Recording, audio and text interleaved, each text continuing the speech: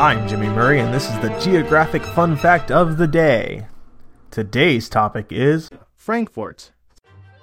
Frankfort is located in the bluegrass region of central Kentucky.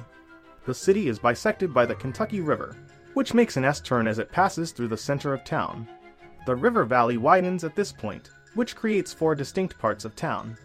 The valley within the city limits contains downtown and South Frankfort districts, which lay opposite one another on the river.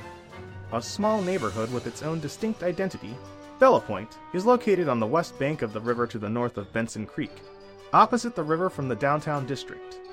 The suburban areas on either side of the valley are respectively referred to as the West Side and East Side.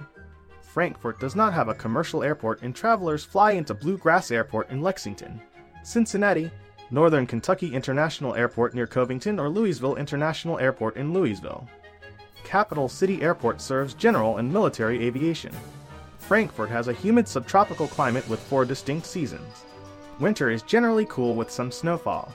Spring and fall are both mild and relatively warm, with ample precipitation and thunderstorm activity. Summers are hot and humid. Hey, don't forget to suggest ideas for future shows on Facebook or Twitter at the Kid Friendly Podcast Network.